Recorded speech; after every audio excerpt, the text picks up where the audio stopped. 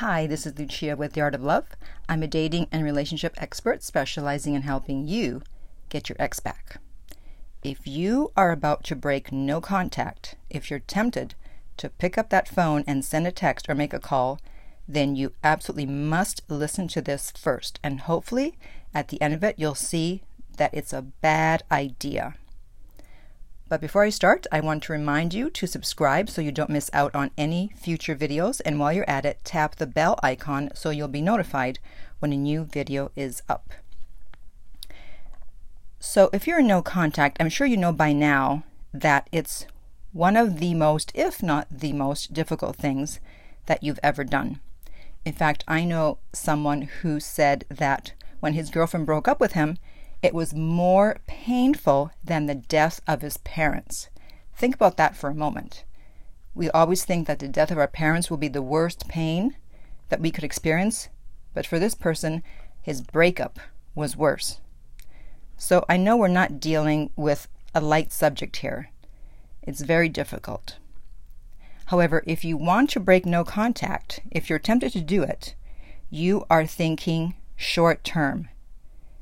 You need to have a long-term strategy. You need to ask yourself, do you want to talk to your ex right now, or do you want them back?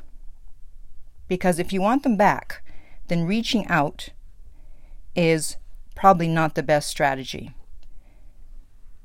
You may win the battle, meaning you'll have contact with them, you'll get your dopamine hit, but you're going to lose the war. Why do I say that?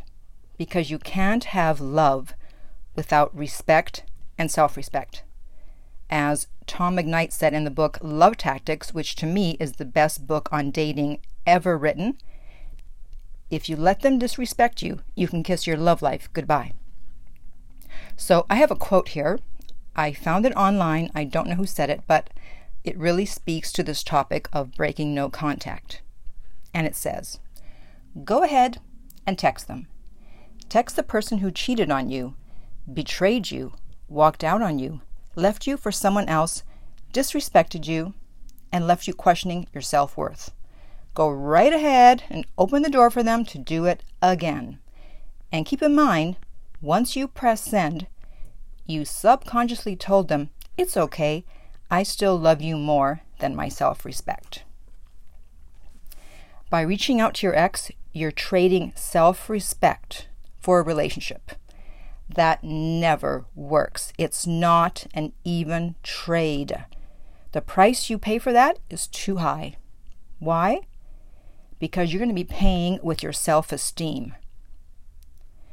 And the lower your self-esteem is, the more mistreatment you'll be willing to put up with, which means the worse you'll be treated, and the lower your self-esteem will go. So it becomes a downward spiral. You have to value self-respect over a relationship. You have to have your standards and stick by them no matter what, instead of accepting scraps of attention or validation whenever you can. If you reach out, you may be able to get your ex back, but you know what you won't get? You won't get their respect.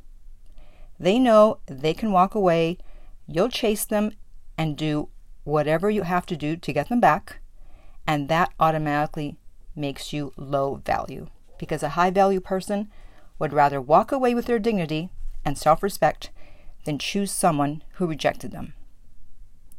Someone who sees you as high value is not going to break up with you. Think about it. Would you ever have broken up with your ex? Probably not. If there were problems, you would have done what you had to work through them. You wouldn't have walked away, but they did. And now you want to go after them? What's the message you're sending? That you value them and a relationship with them over your self-respect. Stop trying to make everything happen on your timeline because of your anxiety and uncertainty. You need to become friends with uncertainty and anxiety, and especially in today's dating climate. And by being okay with uncertainty and anxiety, you will naturally be more patient, and you will not be trying to get your ex back by contacting them, by trying to appease your anxiety. Nothing makes people lose respect for you more than being predictable. And when they know that you always come back if they leave, they will lose respect for you. And if they left once, guess what? There's a very high probability they'll leave again. Especially if you went after them to get them. They know they can just walk away. So let me read this quote one more time. Go ahead and text them.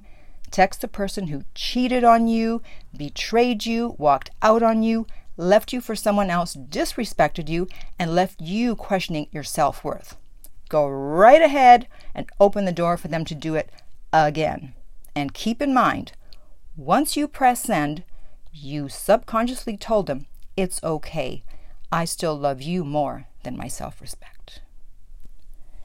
So if you are having a hard time with no contact, then instead of breaking it and contacting your ex, I suggest you contact me about a private coaching session so that I can help you to get your ex back.